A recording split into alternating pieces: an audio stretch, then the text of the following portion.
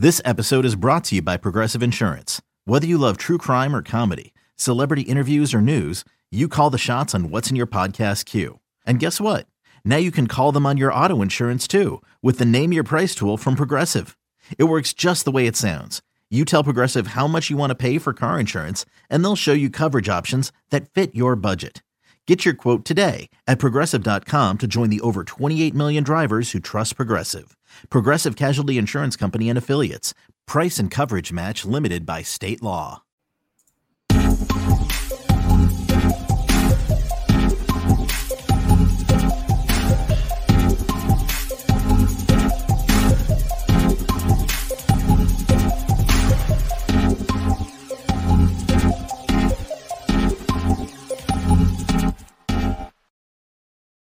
Welcome to Home and Away on the No Ceilings NBA podcast feed. Thank you so much for joining us. As you would know, this is our episode where we at No Ceilings decide to, as much and as often as we can, have on someone who is outside of the No Ceilings NBA collective, aka a very special guest, to join us for these episodes, to get outside and really different perspectives on what's going on in the NBA draft, what's going on in the NBA and basketball in general, the business side, whatever we feel like talking about on Home and Away.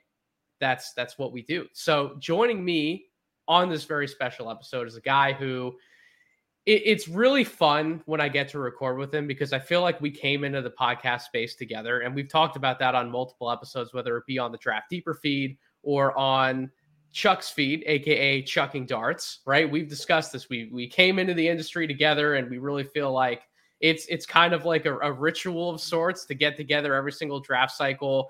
We talk about some guys that Chuck finds interesting, some guys that I find interesting. And at the end of the day, Chuck, to intro you, it becomes like a therapy session of sorts, right? We get to discuss these prospects and really air everything out. And we come away learning more about these guys ourselves, as well as hopefully the audience. I would hope the audience learns something very insightful when you and I get together. But how you doing, buddy? I'm doing well, man. I agree. When I speak with you, the space feels very safe, which is very, very nice. But given who we're going to talk about today, it feels like a lot of people need some therapy, some ventilation, like a nice sort of meditative hour or so. And hopefully that's what this is. Because, I mean, the stuff, I guess, scheduled this episode like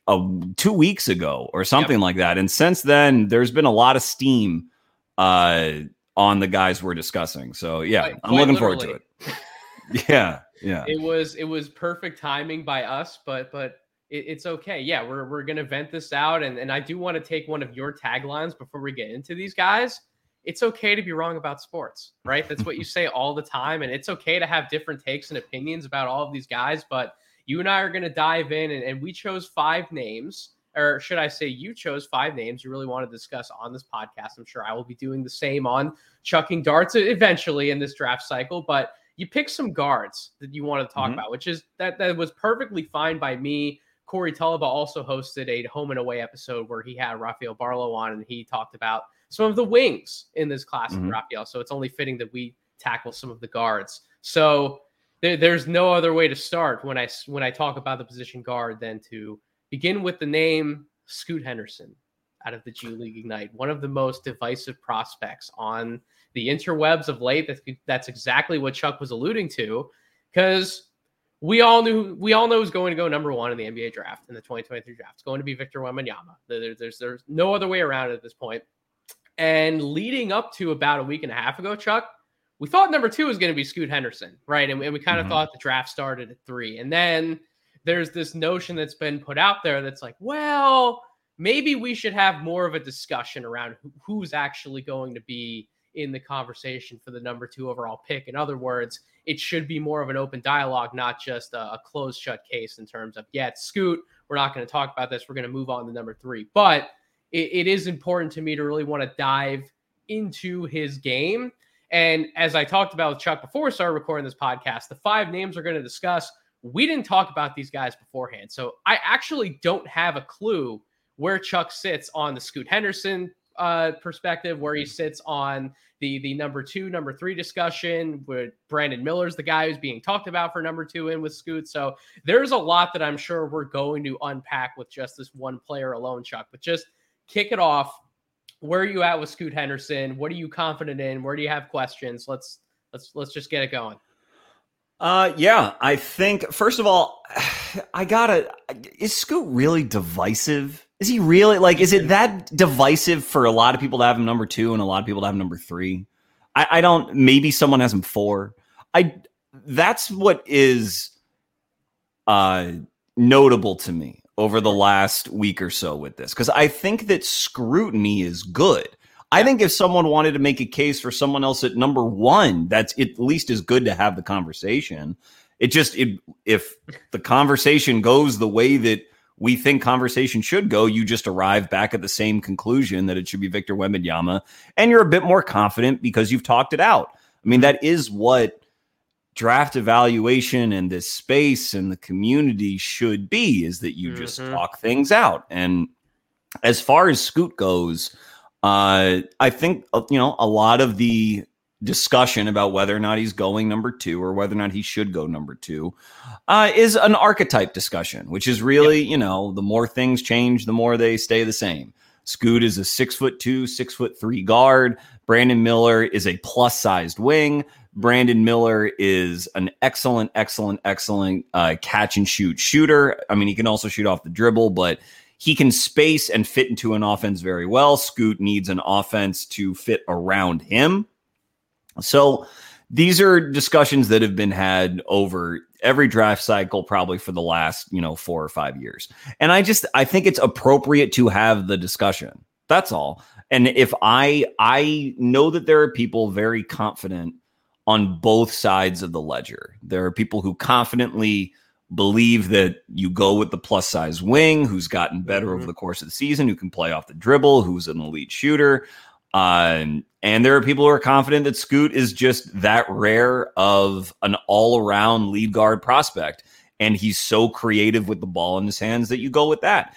And frankly, as someone who has a podcast, I wish I could be as confident as either one of those camps, but I'm not. So that's what this is partially for. I chose these names because they confuse me a little bit. Oh, come on. Well, this is the perfect space to talk it out, my friend. Safe space. Right.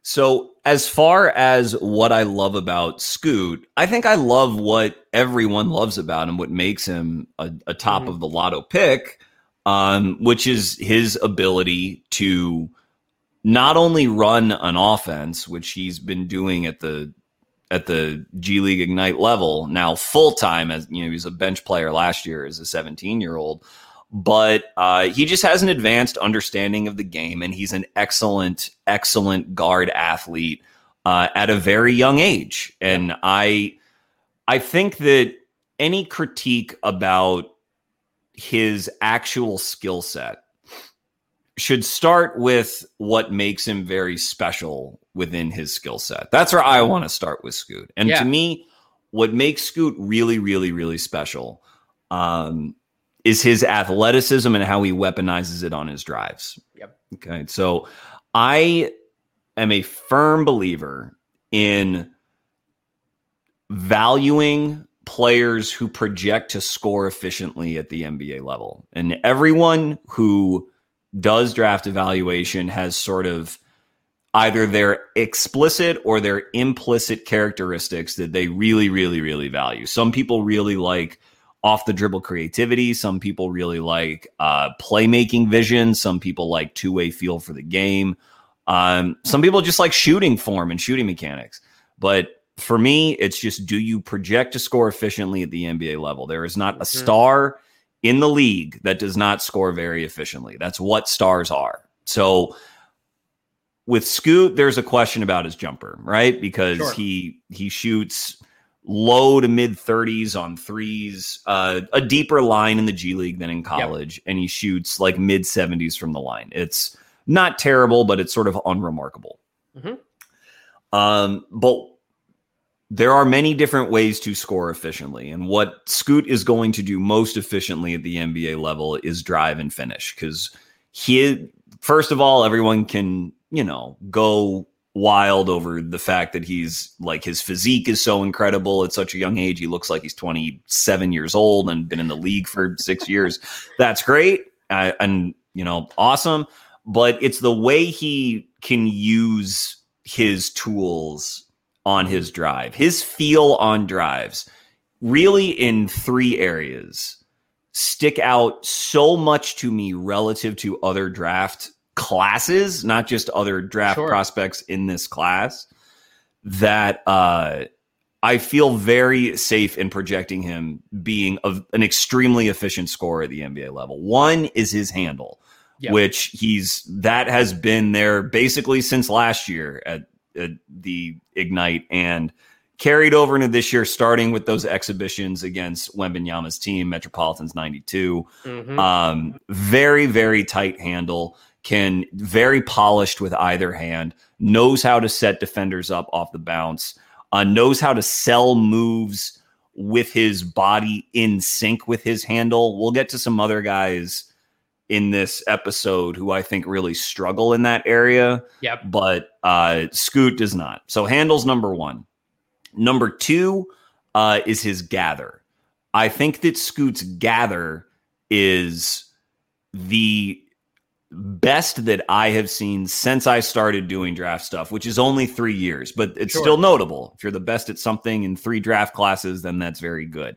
Scoot knows how to, and he has the facility, the dexterity with his hands to gather the ball almost exclusively when his defender is off balance. He will sell a dribble move and bring it into a handle all in one motion without carrying the ball.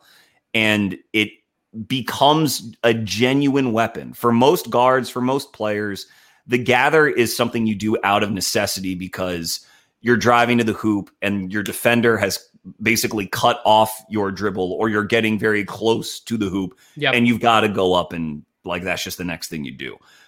Scoot uses that as an offensive tool to set his defender off balance in very, very special ways. And for a shorter player, it's extremely important because it creates easy finishing angles for him. So in the same way that a lot of people admire Kyrie Irving's creativity that he puts on his finishes, and he is very creative at doing that, I think Scoot is equally as creative or nearly as creative in how he creates angles for himself. And the third area that he is extremely special in to me is his last step. Now, I think Scoot has a very good first step, but his last step is something like when you watch him and you see his highlights and you're like, this just doesn't look familiar. Like I can't, there's just something different about how he attacks. That sort of feeling that seeps into your head that like he just moves differently or he just has command of the game a little bit differently.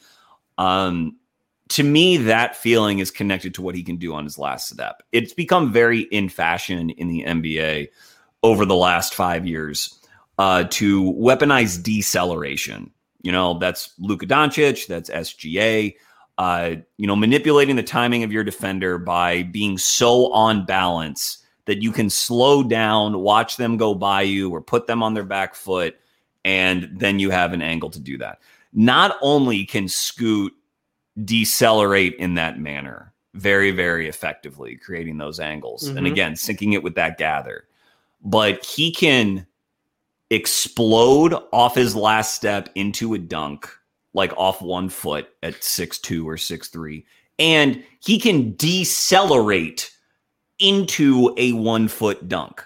That's the thing that he does so well that just like messes with me. Like there are some people in the NBA who can do that. Like Anthony Edwards can do it. Like really, really top athletes and wings can do it, but they rely on their length to finish those plays because they're bigger players and it's just a shorter distance to the hoop.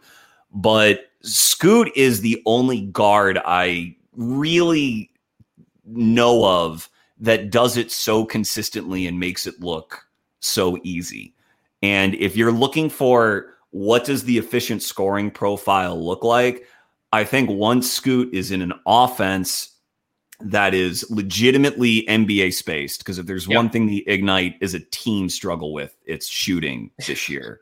They've got I mean, Leonard doesn't shoot. The bigs really don't shoot. CD's really only come on like the last month and a half from the perimeter. Like, and defenses don't really treat CD as a shooter. Jenkins is really their only guy who shoots, and so because they defenses can afford to pack the paint against Scoot, they do. But in the NBA, 30 of 30 teams, that will not be the case. There's just too much shooting talent in the league. So once that space opens up to him and he can use those three tools, handle, gather, last step, reliably getting downhill and having a true big setting screens for him, because even though I do like Leonard as a prospect and he tries, he is not on time with his screens. He doesn't set them regularly. Mm-hmm.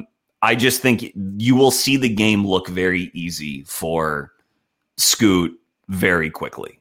And that's, I'm not ignoring the jumper as a concern, because it is, but. Are you really that concerned with the jumper though? See, I'm actually not. Go for it. The reason why I'm not is I if you want to try and point out a few mechanical flaws or point out maybe some timing in terms of when he's getting up and getting himself in the motion and how he's getting it, like, fine. If you want to point out those things, that's okay. But what I look for in a shooter who is going to take a lot of the types of shots that he is the confidence to do that first and foremost, right? Mm-hmm. Scoot is a confident shooter from all three levels, pulling up from 3-point range, catching and shooting from 3-point range, taking those 1-2 dribble pull-ups inside the arc. He has the confidence to take those shots. He's not afraid to. That comfort level, that confidence, those are all things that feed into my evaluation on his jumper. But I'm really not too afraid of his jumper mechanically, to be honest. And I think the other thing that feeds into why I think he's going to succeed in that regard, and it goes back to a lot of what you articulated, Chuck, is he gets to his spots so easily. It's ridiculous how easy he gets to it. It's ridiculous how easy he gets to a mid-range pull-up. Right. Mm-hmm. So I think the ease of how he gets into those shots, the willingness and the confidence to take those shots, I think he's only going to continue to get better because he's 19 years old. Right. What is he going to look like on those shots when he's 22, 23? I bet you he's knocking down a higher percentage of those mid-range looks, especially when he already lives in the mid-range as it is. And he's only going to keep getting better on them as he progresses through the NBA. If he doesn't ever become like a lights out catch and shoot 3-point guy, like, yeah, that's a concern, especially if he plays with another ball-dominant guard in the backcourt. But you're also projecting Scoot to have the ball in his hand. So for everything that he does well, and we can talk about the passing, the playmaking, the defense, we can throw all those different things in there. I think I'm willing to live with some of the mixed results from 3 because I buy the mid-range coming around much more.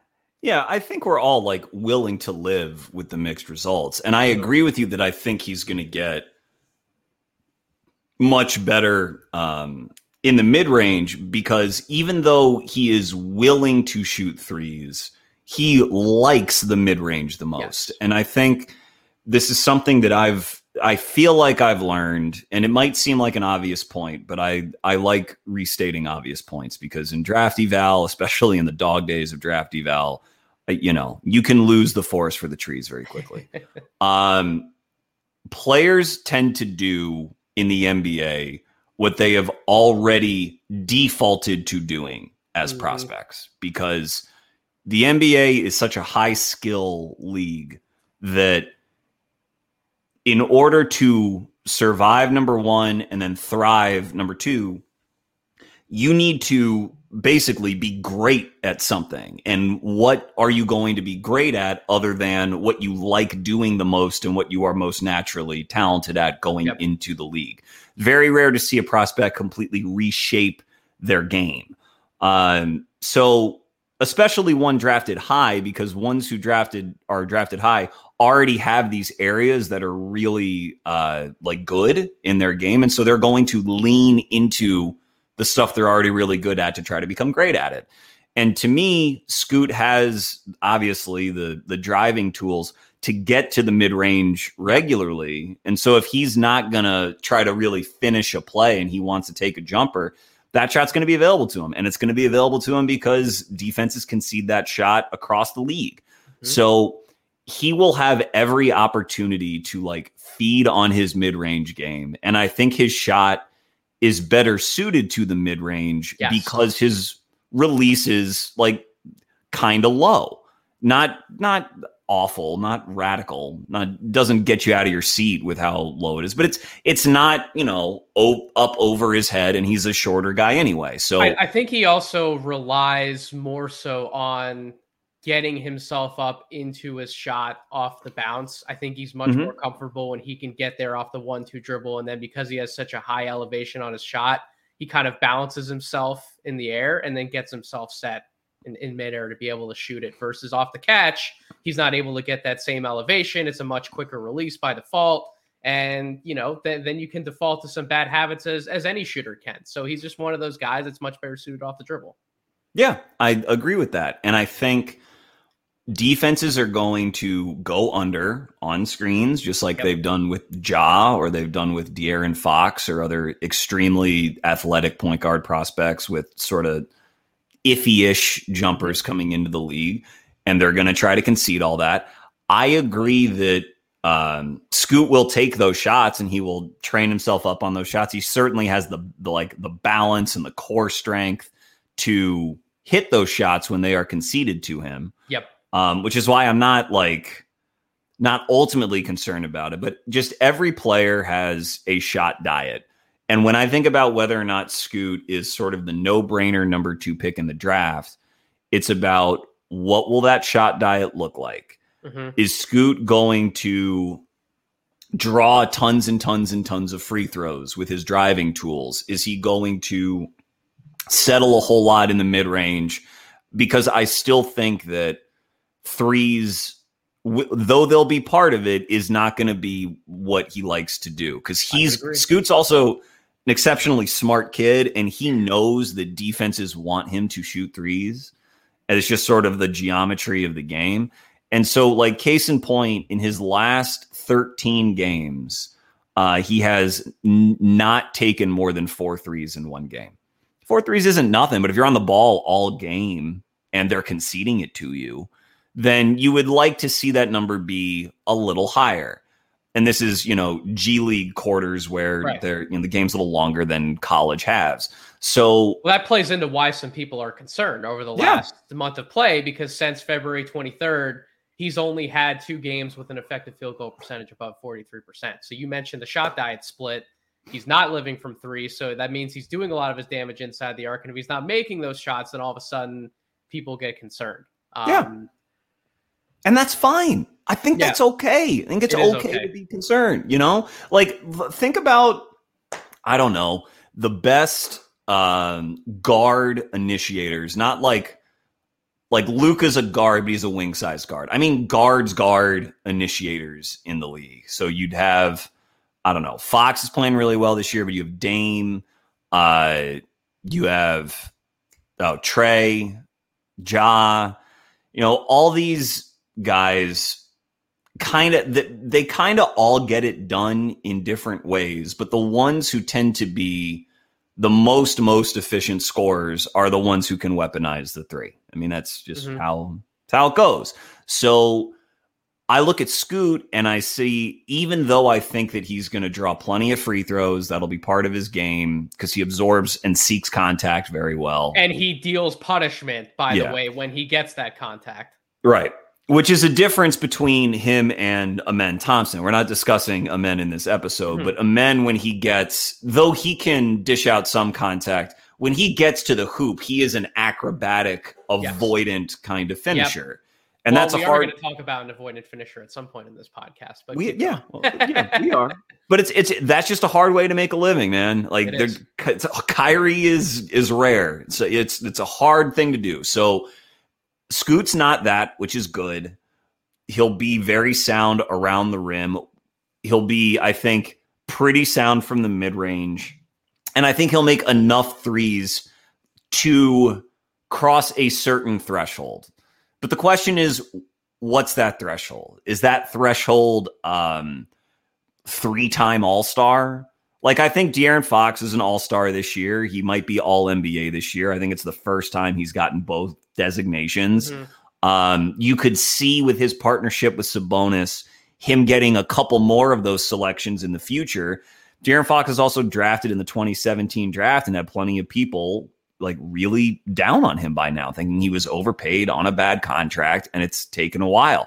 There was never a question about De'Aaron Fox's character or his sort of drive or his work ethic or anything like that. It's just, and just like there isn't anything with Scoot, it just, if you don't have that really, really special shooting from three, it tends to take a little longer. I think Ja is a bit of an exception to that, but Ja was also an 80% foul shooter both years at Murray State. So the issue was more with Ja's shot form than its results coming into the league. And I also think Ja was no one finishes quite like Ja. The way he can detonate off the ground he's the tippy top of the league. Sure. So I can see a world where Scoot gets drafted. A lot's expected of him because he has all this hype and he's so polished and so advanced, but you don't see results until like real all-star top 10 guard in the league results until like year 4, just because like the competition's really hard. Yeah. And because the team is going to revolve around him, much the way the Kings revolved around Fox for years, it's just going to require patience. That doesn't mean he won't end up the second best player in the draft. I think if you were to go back to 2017, that draft is looking very interesting in retrospect, but you have Tatum, Donovan Mitchell, Bam, Fox, and Lauri Markkanen at the top of it now. And, I don't know. Like it's different because Fox didn't have the same level of hype as Scoot. Scoot's probably had the most hype of an American-born guard since, I don't know, like Kyrie, I'm guessing. But I think if he settles into somewhere between the second and fourth or fifth best player in the draft, that is a success. Yes. The only issue is not about Scoot. I think Scoot is an incredibly safe prospect who's going to have a lot of success in the league. It's about who, number one, what is the team context he's going into, and is he going to have to split with another initiator? Because that's, there's not just many voids of point guard in the league. And number two, who are you passing up to take him? That's really the draft question. It's not so much who you take as it is who you pass up.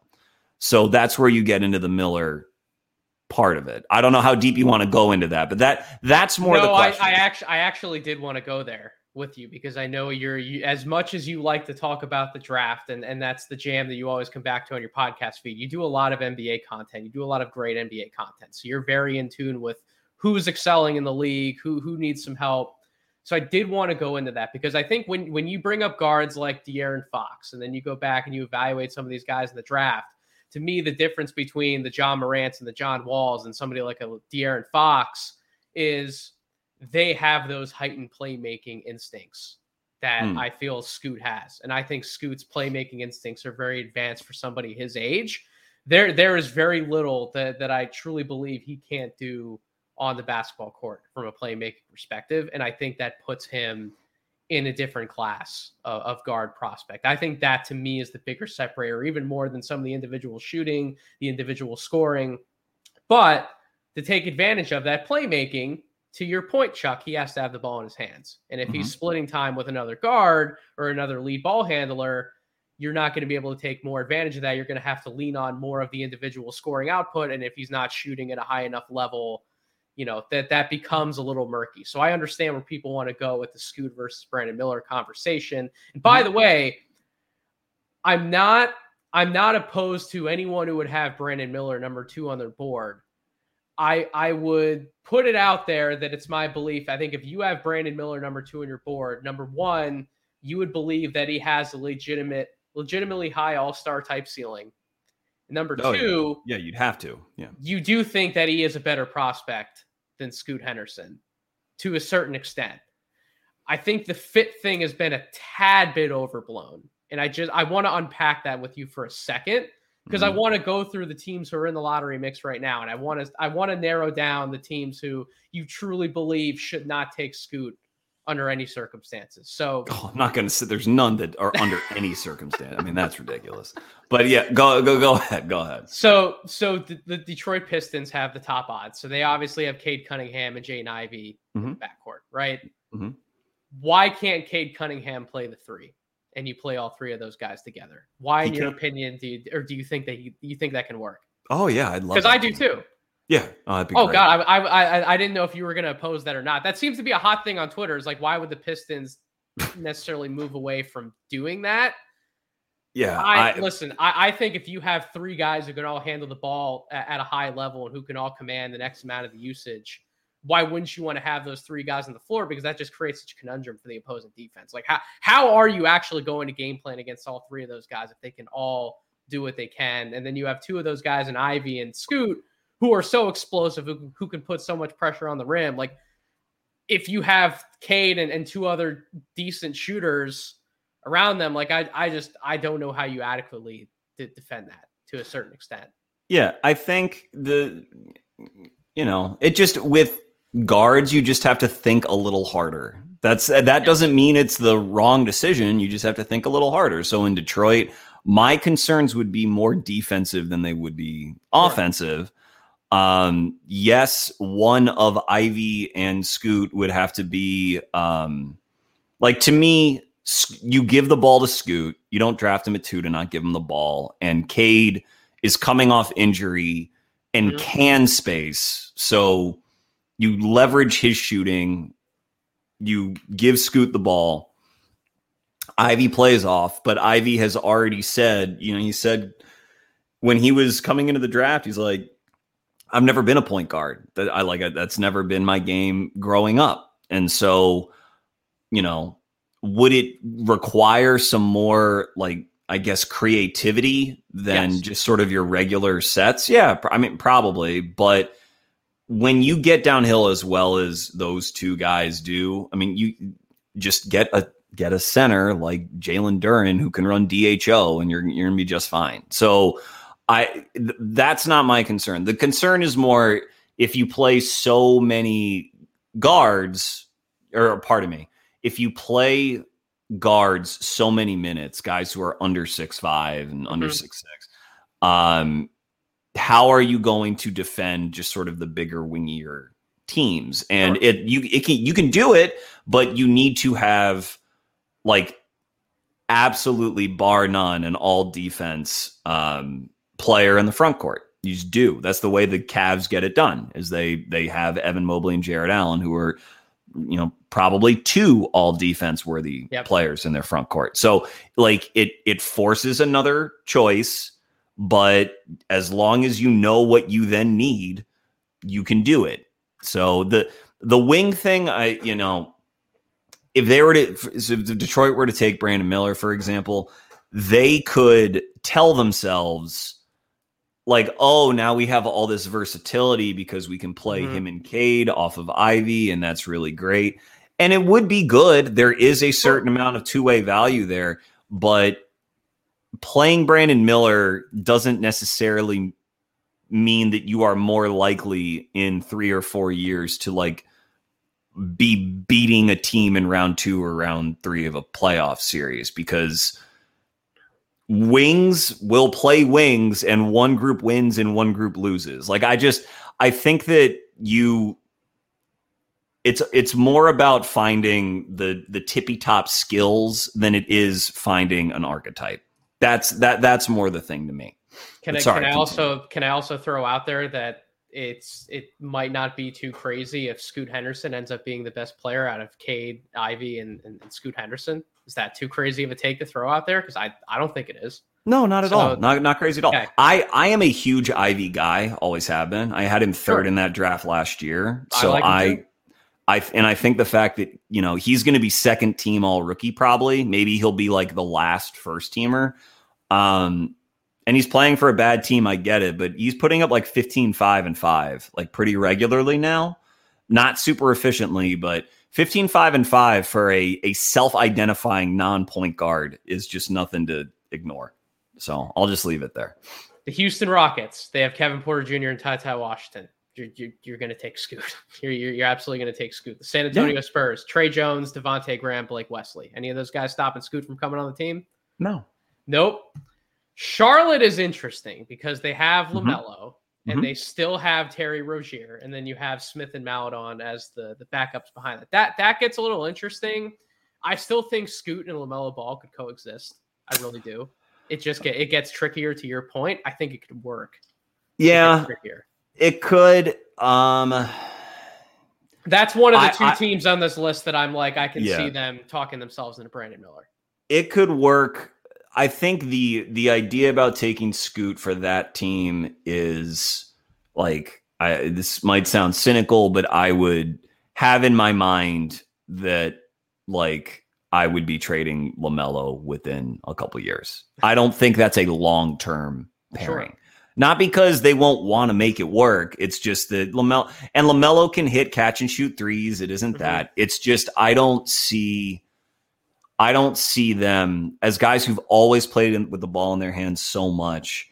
I don't see the two-way value coming along. But maybe that's me not being creative enough. I mean, there's so much talent between the two of them. I'm not going to say it would never work. I just would rather. They would probably both have to do things that they're not usually accustomed to doing. And then it's like, you have to have that conversation. And it's like, well, I've been here in LaMelo's case. Like, I'm a borderline all-star player, if not an all-star level player. Like, why would I be trying to, work around and adapt my game to somebody like Scoot and like vice versa? Like, that's a tough conversation to have with young stars. There's a million hoops you'd have to go through. Right. It'd be like, and so that's a different one. Yeah, sure.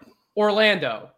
This is an interesting one. Markelle Fultz, Jalen Suggs, Cole Anthony. I really don't think any of those three guys would stop me from drafting Scoot Henderson. That's just me personally. You may sit somewhere else. I feel like Scoot is that special of a prospect, and his ceiling to me is higher than any of those three ceilings in front of him. Certainly. My concern with that team would not be those guards. It would be his taking the ball out of Paolo and Franz's hands. Correct. I think that team, I don't know. My issue with the Magic is that I think they should put the ball in Paolo's hands more and more and more. Because that's how I think you get the best version of Paolo, and you use Paolo, you identify Paolo as the lead-ish initiator, and you surround him with like two-way versatile talent. Okay. So, and it's not that Scoot won't be able to play defense, but he will have some defensive assignments he can take and some that he can't. And I would rather maximize the players who can take the most defensive assignments around Paolo, because I think that's what he forces you to do. But like, would I, in a certain circumstance, just not take Scoot whatsoever? Like, no. It's not like a bad decision. It's just going to require more tinkering down the road. That's all. Portland, Damian Lillard, Anthony Simons. That's the biggest one to me, where like, you're probably not looking the way of Scoot if you get the number 2 pick. Like, that's probably like Damian Lillard. He's here. He's probably not leaving. You don't want to trade him. He doesn't want to be traded. You want to maximize his time. They kind of have a hole like the 3-4 position. Like, if they want to talk themselves in Brandon Miller, I'm not going to slight them on that one. That's the one where I'm like, okay, maybe you do go the way of Brandon Miller at number 2. Yeah, and I think that's totally right. And that's why I don't think it's clear cut. But yes, yep. I agree with that. But then Indiana, I think him and Halliburton would actually be really freaking fun together. That would be a really fun one. You can play Mathurin at the 3. You can swap out minutes with Nembhard as like a backup, and he's even proven he can guard up in position defensively this season. They played him at like the 3 on defense. Like, that's a team I think him and Halliburton working off of each other. They'd keep the ball moving. Halliburton certainly can shoot and play off of it. Halliburton can play off of anybody. He can play with anybody. That's a team I actually think some people would argue they already have enough guards.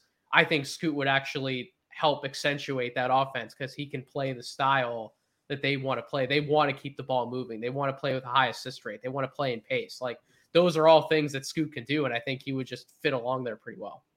Yeah, I think he could fit their style of play.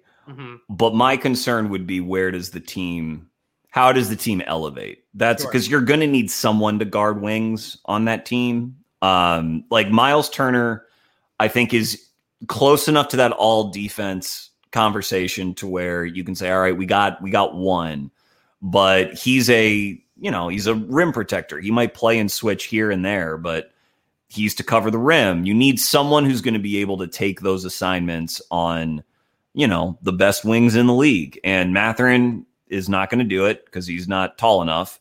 Halliburton, not going to do it. And I don't think Scoot would be able to do it either. So not saying it would never work, but again, it narrows to what you're going to need to target. That's again, it just forces, it clarifies decisions down the road. A lot of teams like to take wings because they have sort of the illusion of a lot of versatility. Mm-hmm. But again, wings are just players who play other wings and lose sometimes. So it's not that a wing is necessarily more versatile, but if you think that Brandon Miller can hold up defensively, then it would make more sense to me. But you just have to be sure about Brandon's defense, and that's okay. That's a conversation we can have.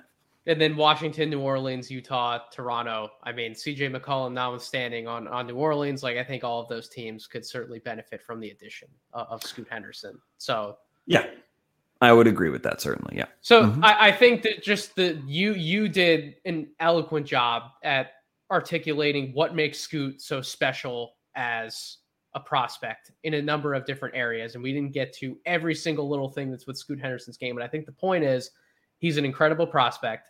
And the only point that I really wanted to get across is I don't think there's too many situations in which you would necessarily say no to Scoot, or at least not as many as it's been perpetuated online is I think the point that I would just want to get across. So you and I are in a very good place with Scoot Henderson, and it's okay that we spent the most time on him because he's the projected number 2 or number 3 pick in the draft, right? So that's okay.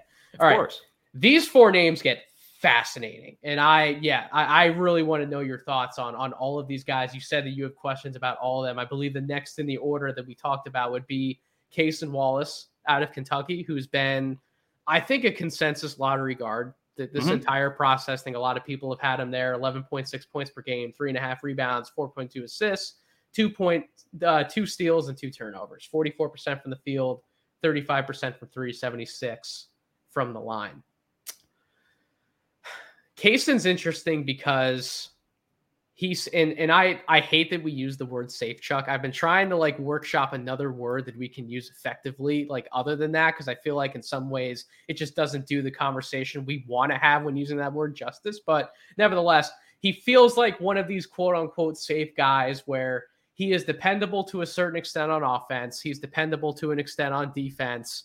And out of all these other guys that we can put in this late lottery conversation where we might have more questions about them than we might about Cason, just feels like one of these guys where if you take him, you kind of have a good idea of the value you're going to be getting for that pick. And I think that's more so what propels the conversation forward in Cason's favor more than some of the other characteristics about his game, because when you dive into some parts of his game and you watch the tape back, Chuck, I don't know about you, I come away less enthused than I probably would want to be, and I'm curious where you sit on that spectrum with Cason Wallace.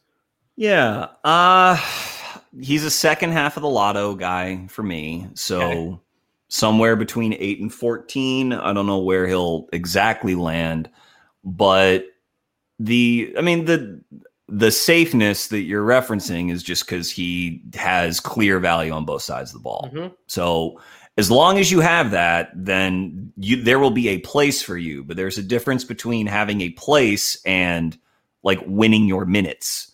Yeah. And I think that Cason is well suited to be on that path.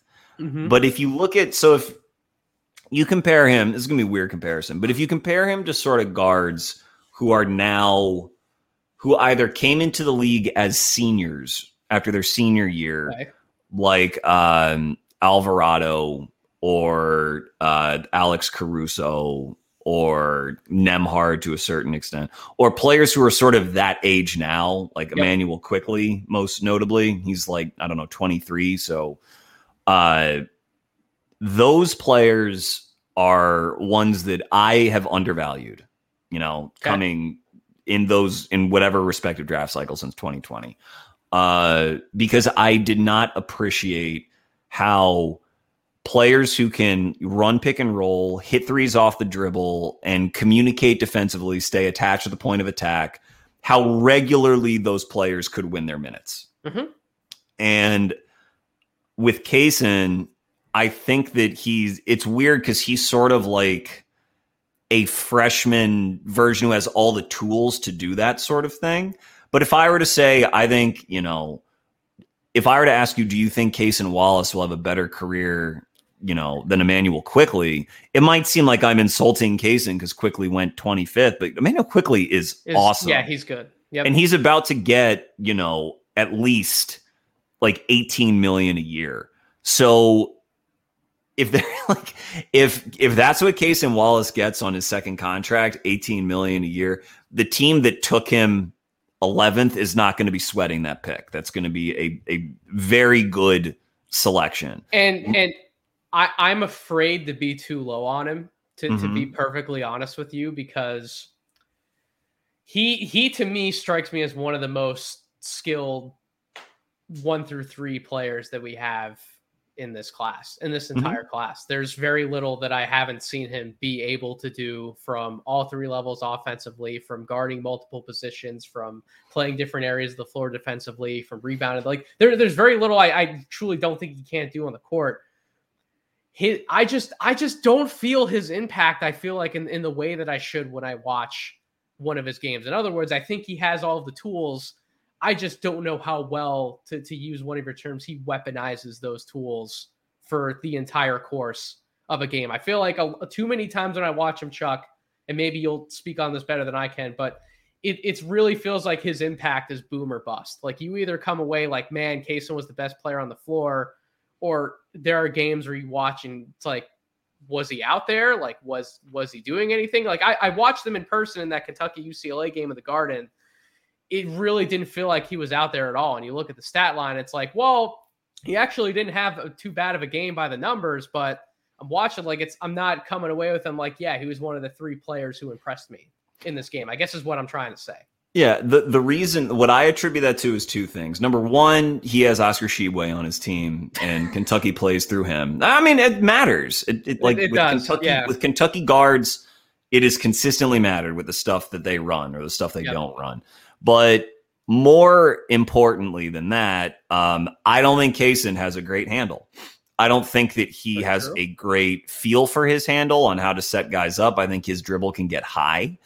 And I think that he doesn't have that sort of preternatural sense of how to string his moves together, gather, and finish that Scoot does.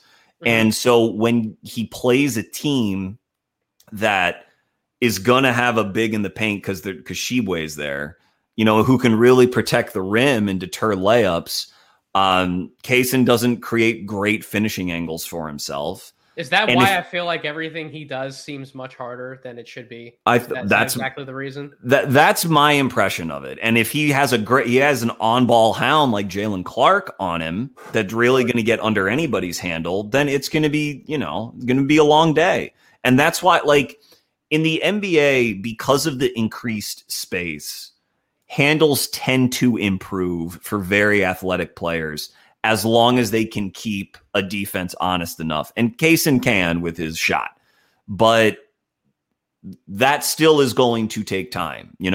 Benedict Mathurin was a player who had a questionable handle coming into the league, and he's hit already in terms of what he does really well. Cason's not that level of an athlete, but he is good enough to where, again, I can see him settling into a guard role where he closes in like crunch time. Maybe he's not a full-time starter all of the time. Sure. But he's good enough on both ends to eventually close. I don't think that's coming in his first 2 seasons. I think you'd have to wait till year 3 to really see if that's going to hit. And that takes a lot of patience too. I think, the not only first-year players, but like 19, 20-year-olds who are not taken in the top 5 They very rarely hit right away. And you're just gonna have to wait it out and have patience. The thing about Kaysen that complicates that is that if I tell you that he could eventually be in a quickly-ish, and they don't have the same games. I'm just bringing that up as like a player. The impact level, yeah. Right. If I tell you he's going to have a quickly-ish impact, a lot of teams don't want to wait around for a quickly-ish impact. Someone who is going to be in the 6th man of the year running by year like 3 or 4. That's an awesome player, but a lot of teams would be like, well, let's just trade the pick for a wing X and try to win in the next 2 or 3 seasons. And for some teams, that's the appropriate calculus. And I get it. And that's why, I think he's where he is on my board. But the fact that the value path to me is very clear for him is why I consider him, safe. Are you, before we move to the next guy, how in love are you with his defense? Because I actually, when I watched some of the tape back today and I looked at some of the numbers, I'm less enthused about the defense than I was coming in. And my main reason for that is he doesn't play big to me on defense. He seems like someone who's more locked in to defending certain positions than I initially thought. I don't think he scales up well on that end of the floor. And I think you can score over him and through him easier than I thought, or at least in terms of what his reputation would indicate. I don't know where you're at on his defense. Interesting. That's just my impression. Like when you say over and through him, do you mean like in the post or on the ball? Like what wings on the ball do you think have given him trouble this year? I've watched multiple games where it just seems like he's not playing up on the ball enough to the point where he's not contesting the types of shots that he should be, and guys are just nailing jumpers over him really easily. Or somebody's getting him on the dribble and he's kind of by the basket and somebody gets a step on him and he's not strong enough to kind of be like, no, you're not going to do that. And it's like, yeah, the guy gets a layup around the basket. Like things like that where it's like, I would expect different results than opponents shooting a consistent 42% against them on the year. Whereas another guard who we're not talking about, but a guy like Keontae George, you can see the physicality in his defense. You can appreciate the way that he goes about it. And the numbers bear out the results because opponents are shooting 28.8% against him on defense. And that's just like, I'm not saying Kaysen's a bad defender by any means. His instincts, his timing, the way that he approaches getting blocks and playing passing lanes to force turnovers, like that's all great stuff. I mean, on the ball, he doesn't defend as big as I think I'd want him to. Interesting. Interesting. That has not stuck out to me. Sure. It's not that I saw him as like a complete menace or anything like that, but that has not stuck out to me. And you may well be right. It didn't stick out to me either until I quite literally sat down and was like, I'm going to queue up X amount of possessions on this defense and see like what's going on here. Yeah. I think that, look, defense obviously is crucially important in the league and it's important to evaluate for prospects, but the reality is that for 90+% of players easily, their primary ticket to minutes, to contracts, to success in the league comes through their offense. Because the second you're an offensive liability, you get ignored and you get replaced. Yep. So, like, it's funny. I mean, it's funny in retrospect that we did this. I did this too. But when everyone was like, oh yeah, Jalen Suggs, he'll just be like Drew Holiday. As if you just pencil it in. Oh, Drew Holiday's a great defender. Jalen Suggs is a very promising guard defender. So it's just a 1-to-1.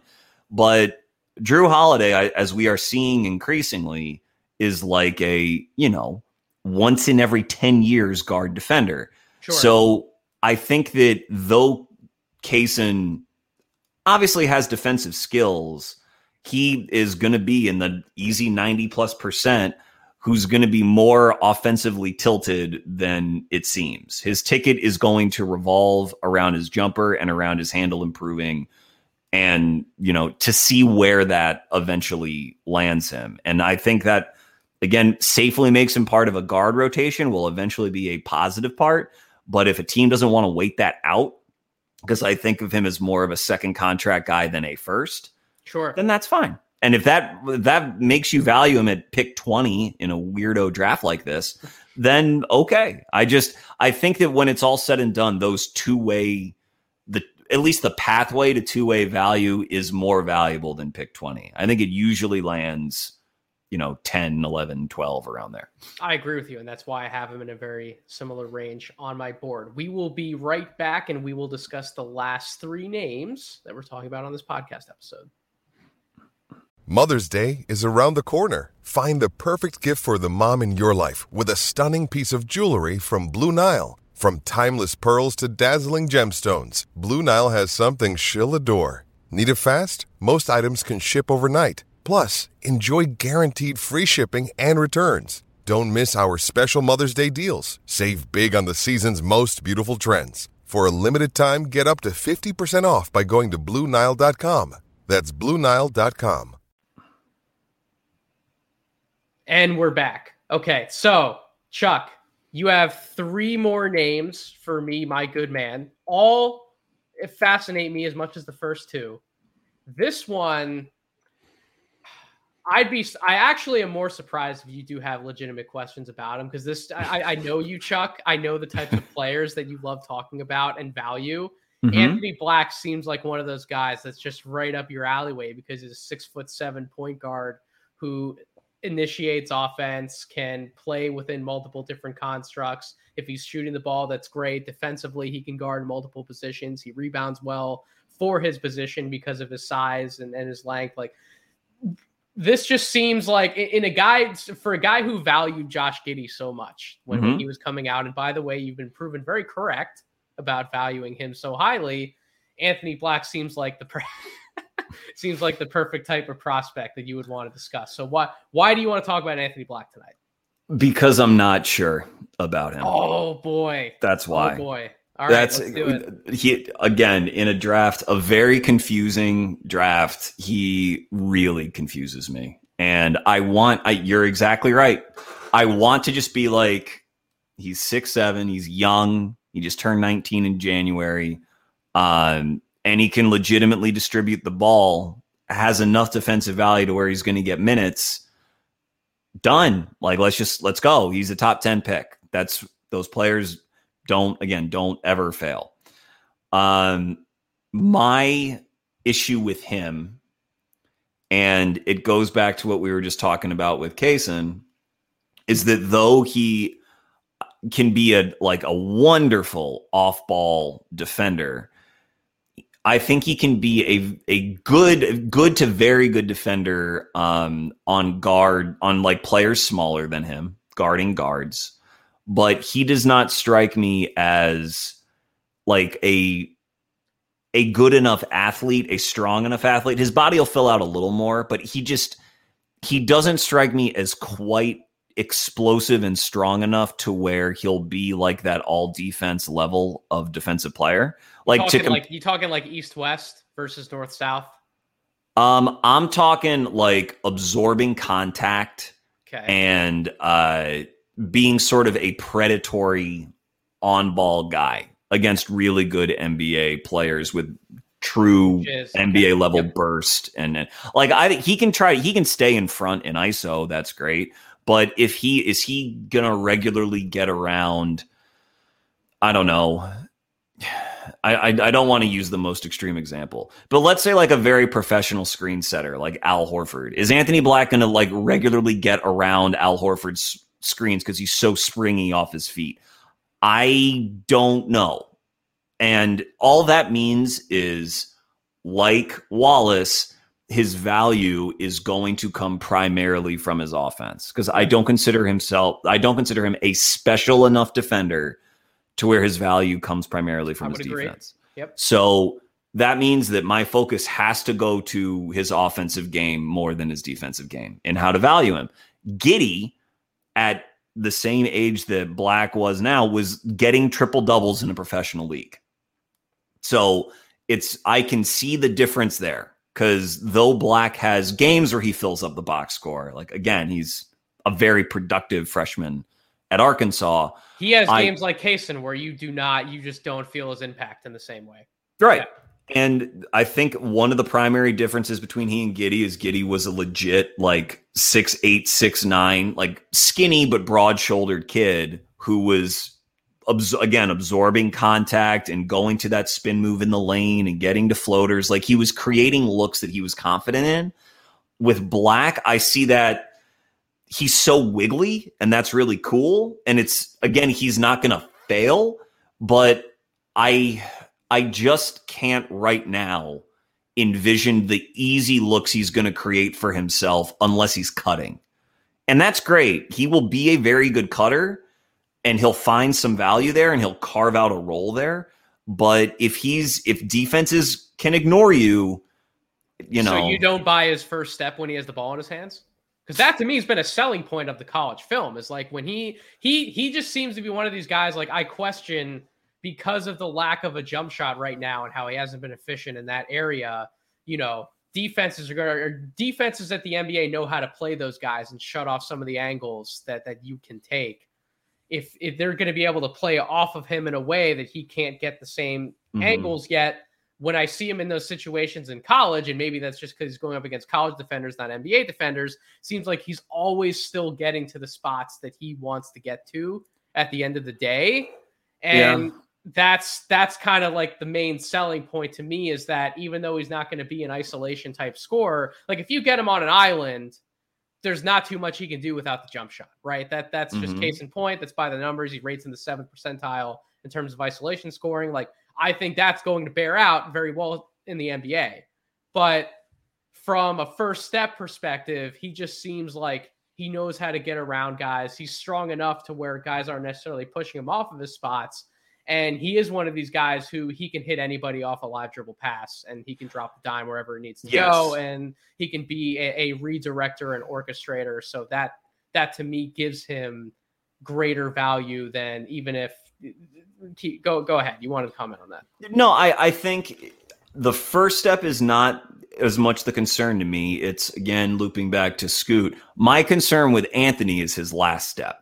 That's the bigger problem, because I think when he gets to his last, and maybe he experiences an athletic jump and it really comes along, but when he gets to his last step, unless he has already created a great angle for himself, he can't really elevate over people off 1 foot on that last step very often. That's why I think he finds himself driving to pass, not only because he can do it, but because he kind of has to do it when he's in clogged paints. And I don't see him, like, even though he's willing to accept contact, he tries to draw contact. A lot of the times it kind of looks like he's jumping or throwing himself into guys to get that contact. And the whistle won't be as friendly in the NBA if he's not a star. I don't think he's going to be a star.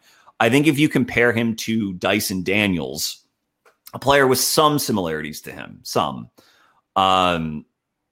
Dyson, great feel for the game, both ends. I think a better, stronger athlete overall than Anthony, and a more gifted defensive prospect than him. I think he has better touch.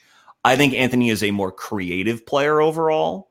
But I don't know that, and I think he's more of like a willing shooter than Dyson was probably at the same time. But I don't know that's enough for me to prefer Black to Dyson overall. And I look at Dyson and it's just, I really like him, but it's going to take time. I think Dyson, as gifted as he is defensively, is going to be more of like, he's going to have more value on his second contract than his first. And that's just I also think Dyson has a higher ceiling than Anthony Black. You and I would agree on that. But look at how, like, so many people are optimistic on Dyson, I think with justification, but like the Pelicans are in free fall and can't rely on Dyson because he's just young and it's just going to take time. So that's what I'm saying. It's going to take a lot of time, and what the second contract version of Anthony Black looks like is just fuzzy to me. It's fuzzy for me to see how the offense works with him off of the ball, because I don't think he's going to be good enough to be like on the ball a ton unless he's next to another lead initiator and they're like splitting reps. So to kind of put a bow on it, I've come around to like Anthony Black more than I did about a month ago. I would have Anthony Black in the back end of the top 10 conversation. So like late lottery range as well with Kaysen. But I think coming into the season, Chuck, a lot of people thought that Anthony Black had the background and what he was going to be able to do. He'd start to develop and blossom into the next like Tyrese Halliburton type prospect. And I always had reservations about that because what's made Halliburton so special is that he's developed go-to scoring moves in a way that I did not expect him to grow into, right? Like he has one of those legitimate, like when he goes to that step back to his right, it's become like an unguardable shot from 3-point range. And it's pretty awesome to see him get those types of moves in his bag to elevate him to, oh, he can be this very high usage. I can command the ball in all these different situations. Everything's going to run through me.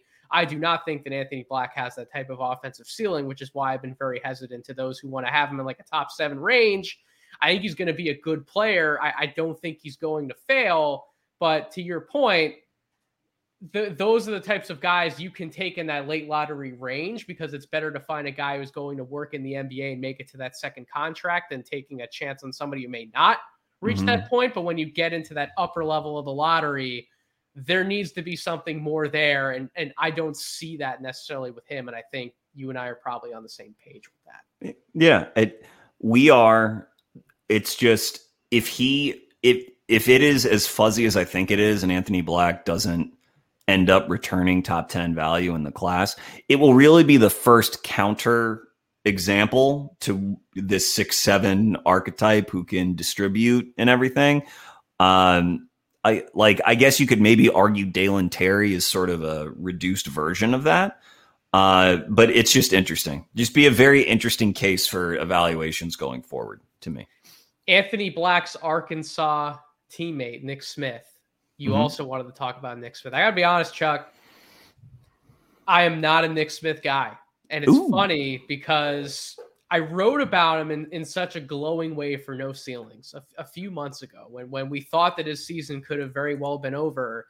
I was like, okay, let me take the opportunity to write a piece called The Future of Nick Smith. Let's talk about if this is all the film that we have, you know, the high school stuff and then what he did in a few games. Like literally we're talking about like 3 games where he actually played meaningful minutes. yeah. Right. So it's like, if this is all we have, how can we project Nick Smith forward? And I came away watching those 3 games. I was feeling a little optimistic, but then I took another look and then we have more film now since he's come back here in February.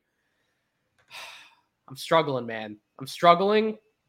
And I dropped him out of we were creating rankings for a composite board like a week and a half ago. And before a lot of people updated their big boards and their mock drafts coming into the tournament, I had dropped him out of my lottery and I moved him to like 16. And now I feel like everyone but Gavoni has kind of done like the same thing.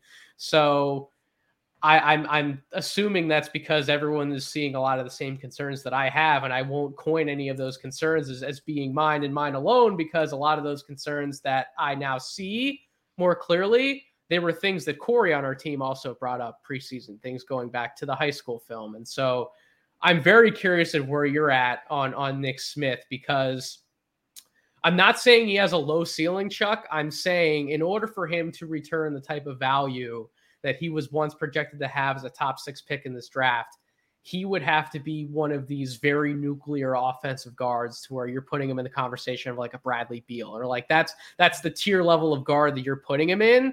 And I think the reality of him actually reaching that ceiling isn't quite the same as some would have projected at the beginning of the year. And I'm having trouble envisioning that, given some of the concerns that I have. So what are the concerns that you have?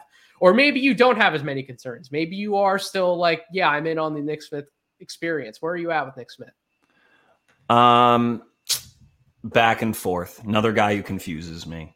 Okay. I think on the one hand, I don't want to overthink being able to put up 20 points like pretty regularly. Very fair. At 18 years old in the SEC. I don't want to overthink that. I think that Nick, you know, you mentioned Halliburton. I'm not going to call Nick Smith the Tyrese Halliburton type of prospect, but one of my concerns with Halliburton is he didn't get to the rim in college off the bounce regularly at all. Mm-hmm. And Nick oscillates between being on the ball and off the ball because Anthony Black kind of needs the ball with Arkansas. And so he has, and because Nick missed so much time, he's had to like really be malleable in a short amount of time. But I think first of all, I think his feel for the game is high. I think he reads passing lanes and actions on both sides of the ball well and anticipates well.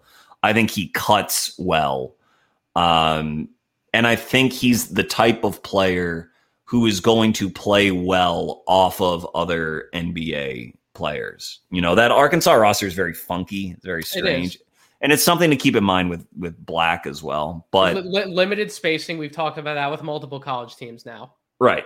But I think if you're right that he's going to need to be a nuclear offensive talent, I agree with that. The question is just like, if I were to ask you, who is a more talented shooter of the ball, Keontae George or Nick Smith, who would you say? Would you say George? I actually would say George.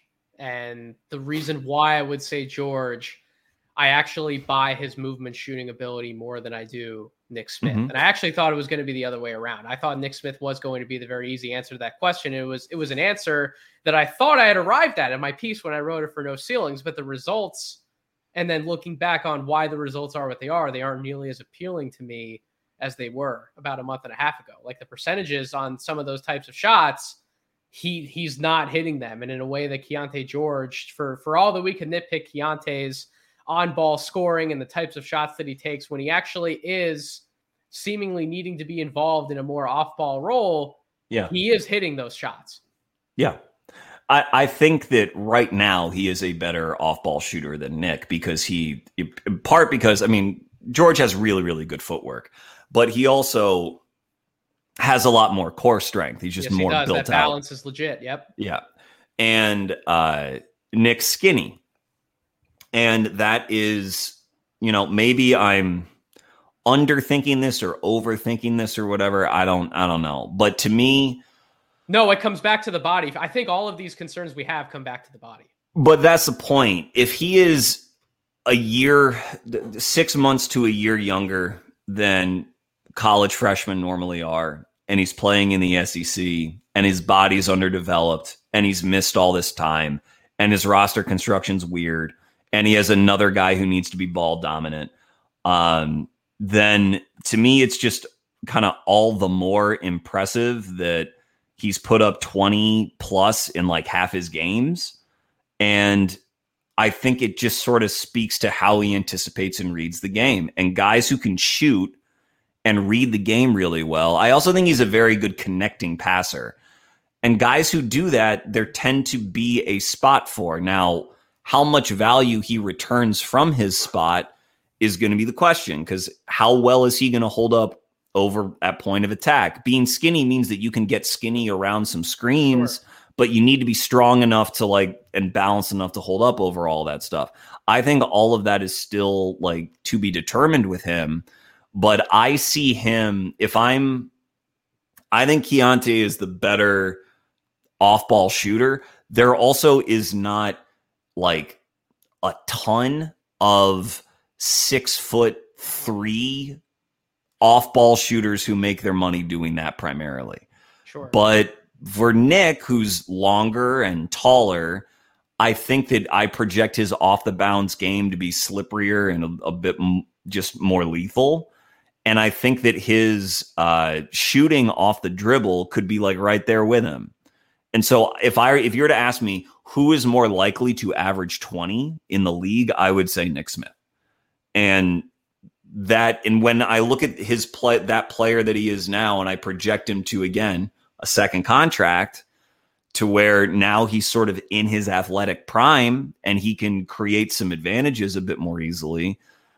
I like that player. I like a high field guy who can use his smarts to get to spots on the floor that other people need nuclear athleticism to get to, who is a threat to hit shots from just about anywhere on the floor. So does it concern you though that he's very perimeter based and that it does. Yes. It's not just that he doesn't get to the rim. It's when he gets there. And we had the conversation earlier about, taking different angles to avoid contact, right? Like that's been a part of Nick Smith's game that has been baked into him since high school. And I didn't want to buy that when Corey initially brought that up to me, but I did look back at some of the tape and I look at the numbers and like that is baked into his core, and that I don't buy the finishing ability around the basket to really be a boon for him at all at the NBA level. He has the floater game that he gets to, that he likes to get to. He takes a much higher percentage of his shots as floaters or runners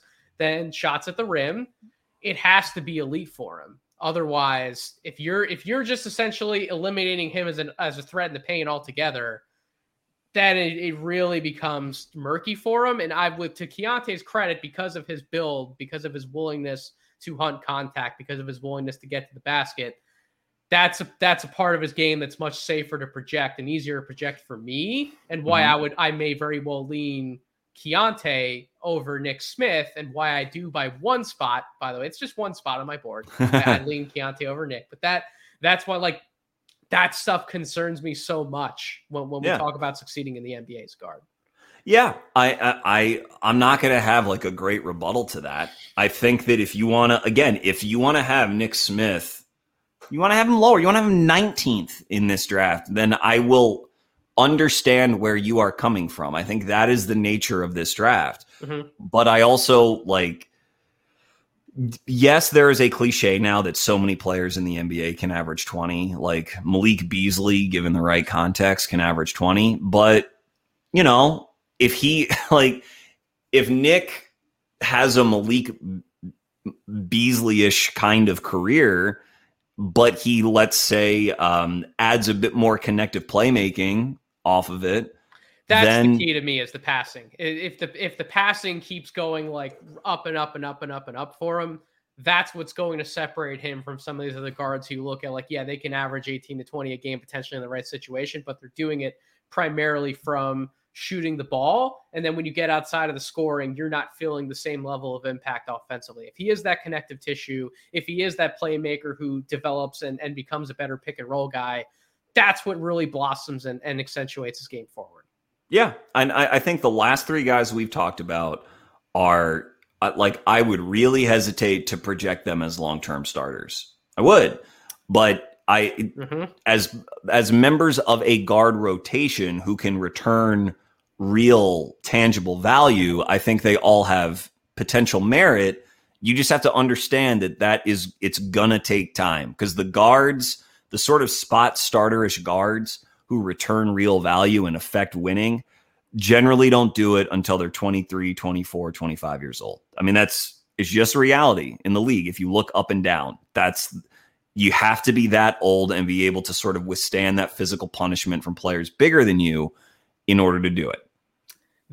When I did my study and I did that piece that I wrote for No Ceilings about finding balance and really taking a look at what it means to play 20 minutes a night in the NBA, the average age of those players was 26, to your very point. So that's just a reality. Sometimes it just takes time. As Tyler Rucker would like to say, we're going to take one more quick break and then we're going to come back and talk about the last player that Chuck brought up in the guard conversation.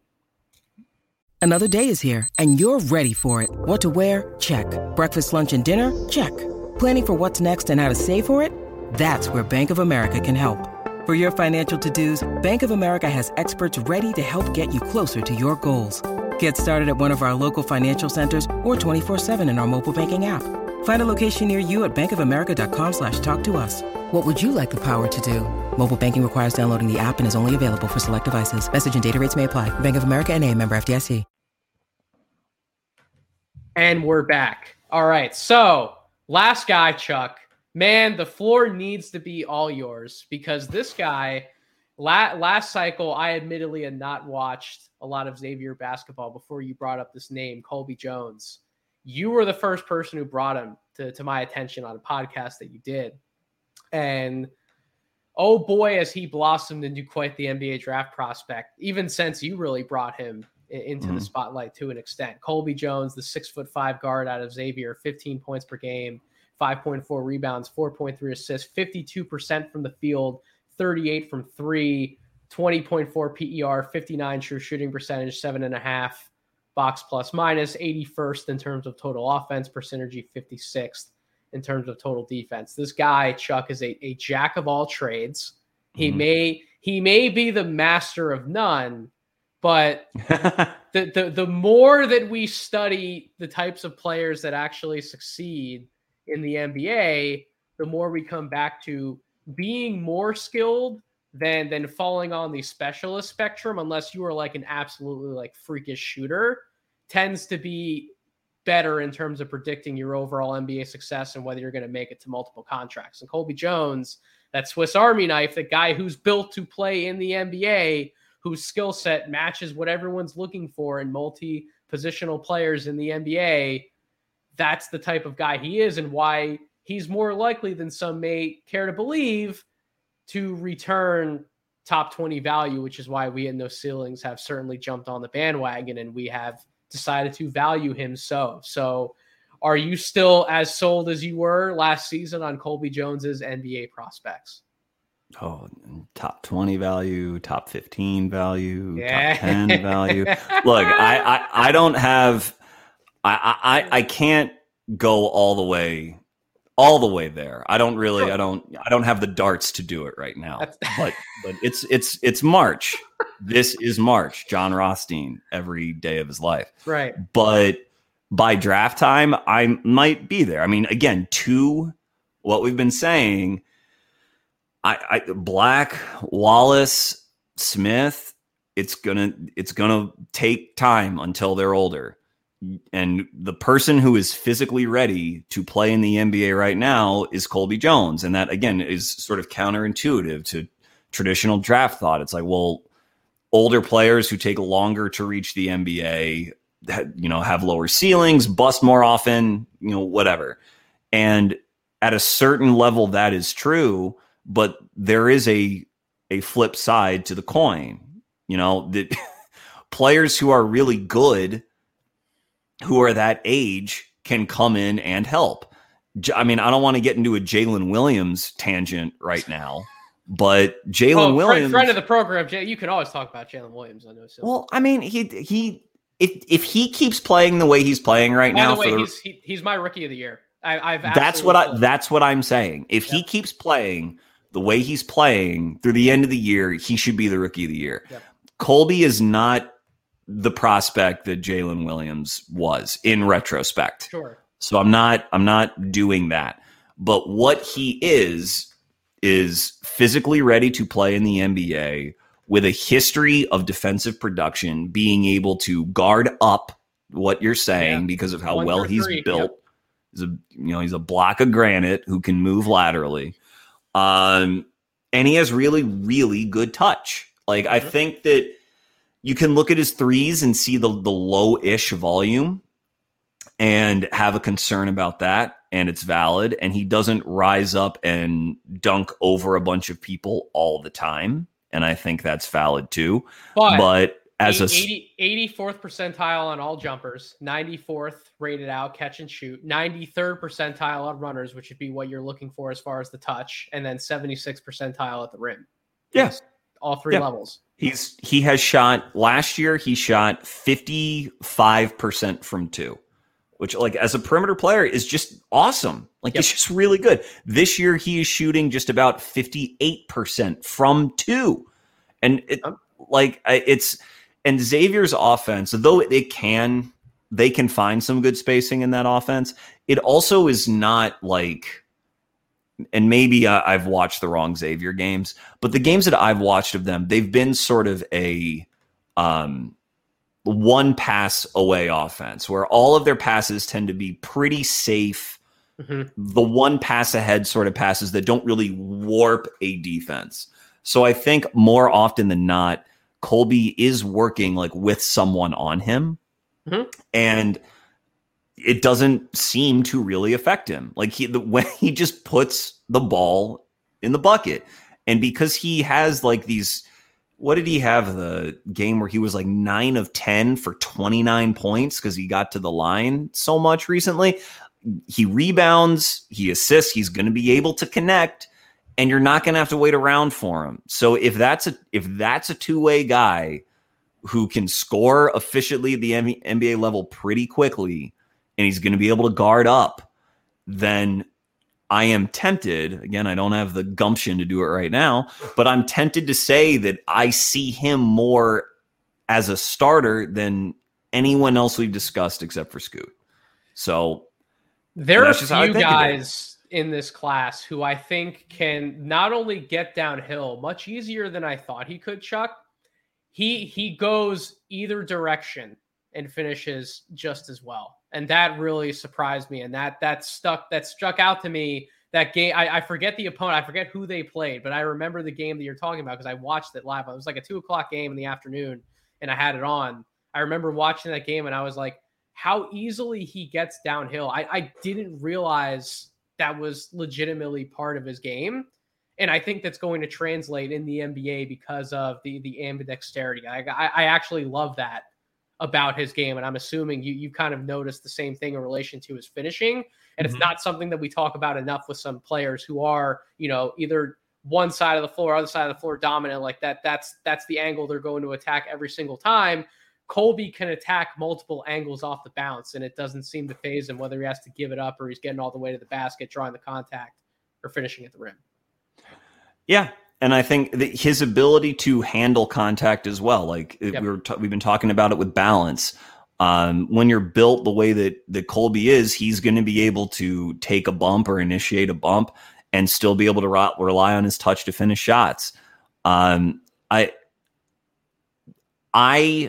think it's, I've done this plenty in my sort of time evaluating draft prospects. I think it's a fine thing to look for, but you really people like to look for nuclear vertical athletes with good reason. Sure. But at some point, Colby is not a nuclear vertical athlete. He's not nothing. I mean, he's averaged 13 or 14 dunks the last 2 years, which is not bad, but not amazing. He gets up off 2 feet. He's not like this incredible 1 foot leaper that's I'm going to. And right. And most of his finishes are below the rim as well. Yeah. But the ball just goes in.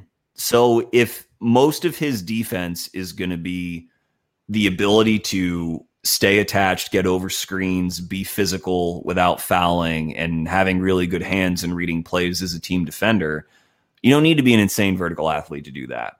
If his offensive game is going to be, hitting catch and shoots and attacking closeouts and being able to finish, all of his finishing numbers indicate that he's going to be able to do that too.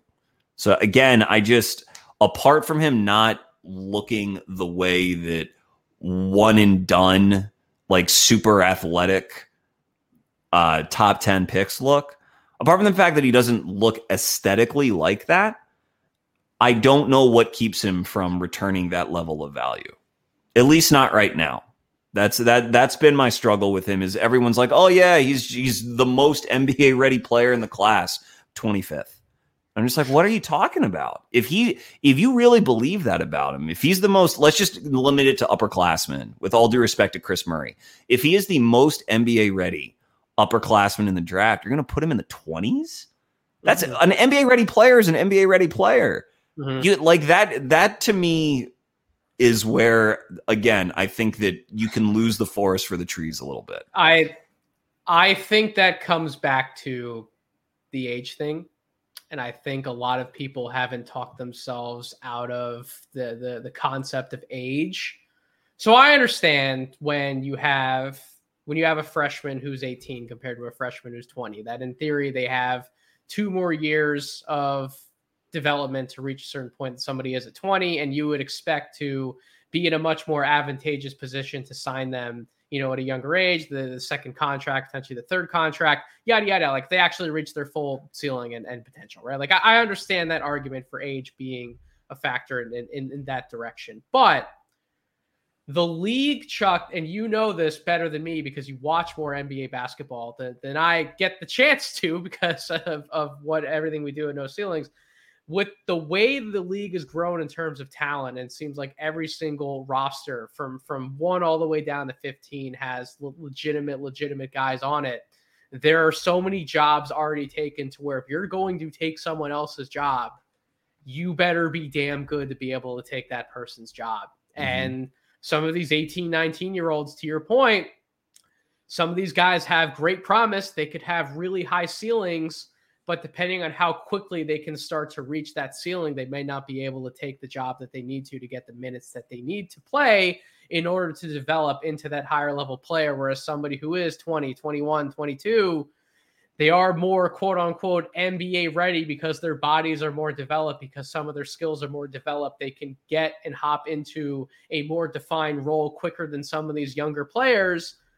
Maybe that's why we're seeing some of these older guys like a Keegan Murray return more value than one would think at its face, because you wouldn't think about drafting a 22-year-old sophomore like a few years ago. In reality, Keegan Murray went where he needs to go, and that whole conversation of age, I think people need to move away from it to certain degrees. And I don't know if you agree or disagree with that premise to close out the pod. I think age really matters, but you have to, if you're going to take the younger player, then you have to be prepared to be very patient. That's all. Because the NBA, one of the consequences of the talent wave is that younger guys are not going to come in and like be good. It's going to take them time, and that's there's less than 5 of those guys every draft class, and that's why they go where they do in the draft. Right. Yeah. So I think like the discussion is, so like for Obi, when he came out, he was older prospect, obviously, but the issue with him was less his age, because lots of times age is code for like, I'm not athletic enough to be in the NBA, and that wasn't ever the case with Obi. It was more that he had a real side of the ball. He really had questions on both sides of the ball, but there was a huge defensive question as to where he would fit. And he hadn't really embraced shooting threes yet, and he wasn't a great free throw shooter. So there was a question as to how easily he would space on the other side. And so, like, Colby, I think, is a much smoother fit on both sides of the ball. He's also a young junior, by the way. I think he turns 21 in May. Mm-hmm. So he's been 20 this whole year. Yep. So he's younger than you think he is. And though I would prefer his free throws to be at a percentile level that's greater than 67%. Yeah. Correct. I'd prefer that for him, and I'd be more bullish on calling him a lotto pick if it were. But nonetheless, I see him being able to contribute to guard rotations.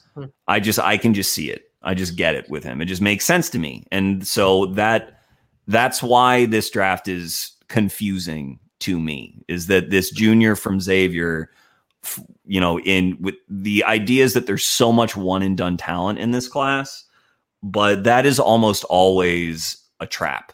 When you think there are so many one and dones that are just going to come in and like, we're just going to run the league. It's just not, it just doesn't happen.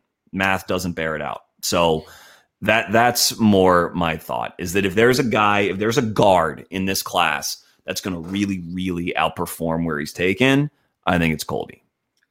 Unless you want to talk about Brandon Podchemsky, I'm happy to do that too. But Colby.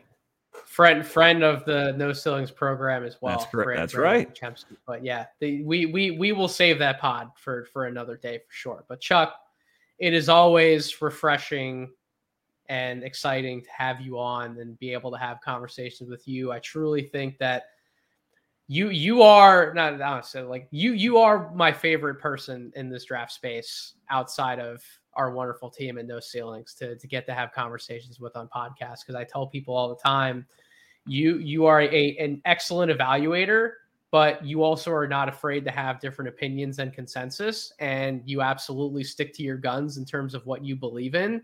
And more often than not, you actually end up being right. And so I truly respect the way you go about your process and how you go about creating content, your podcast, and everything in this space. So I will let you plug yourself and I will let you plug your content. But if you aren't listening to Chucking Darts like I am, on a weekly basis, you're doing yourself a disservice. So thank you for coming on the podcast tonight.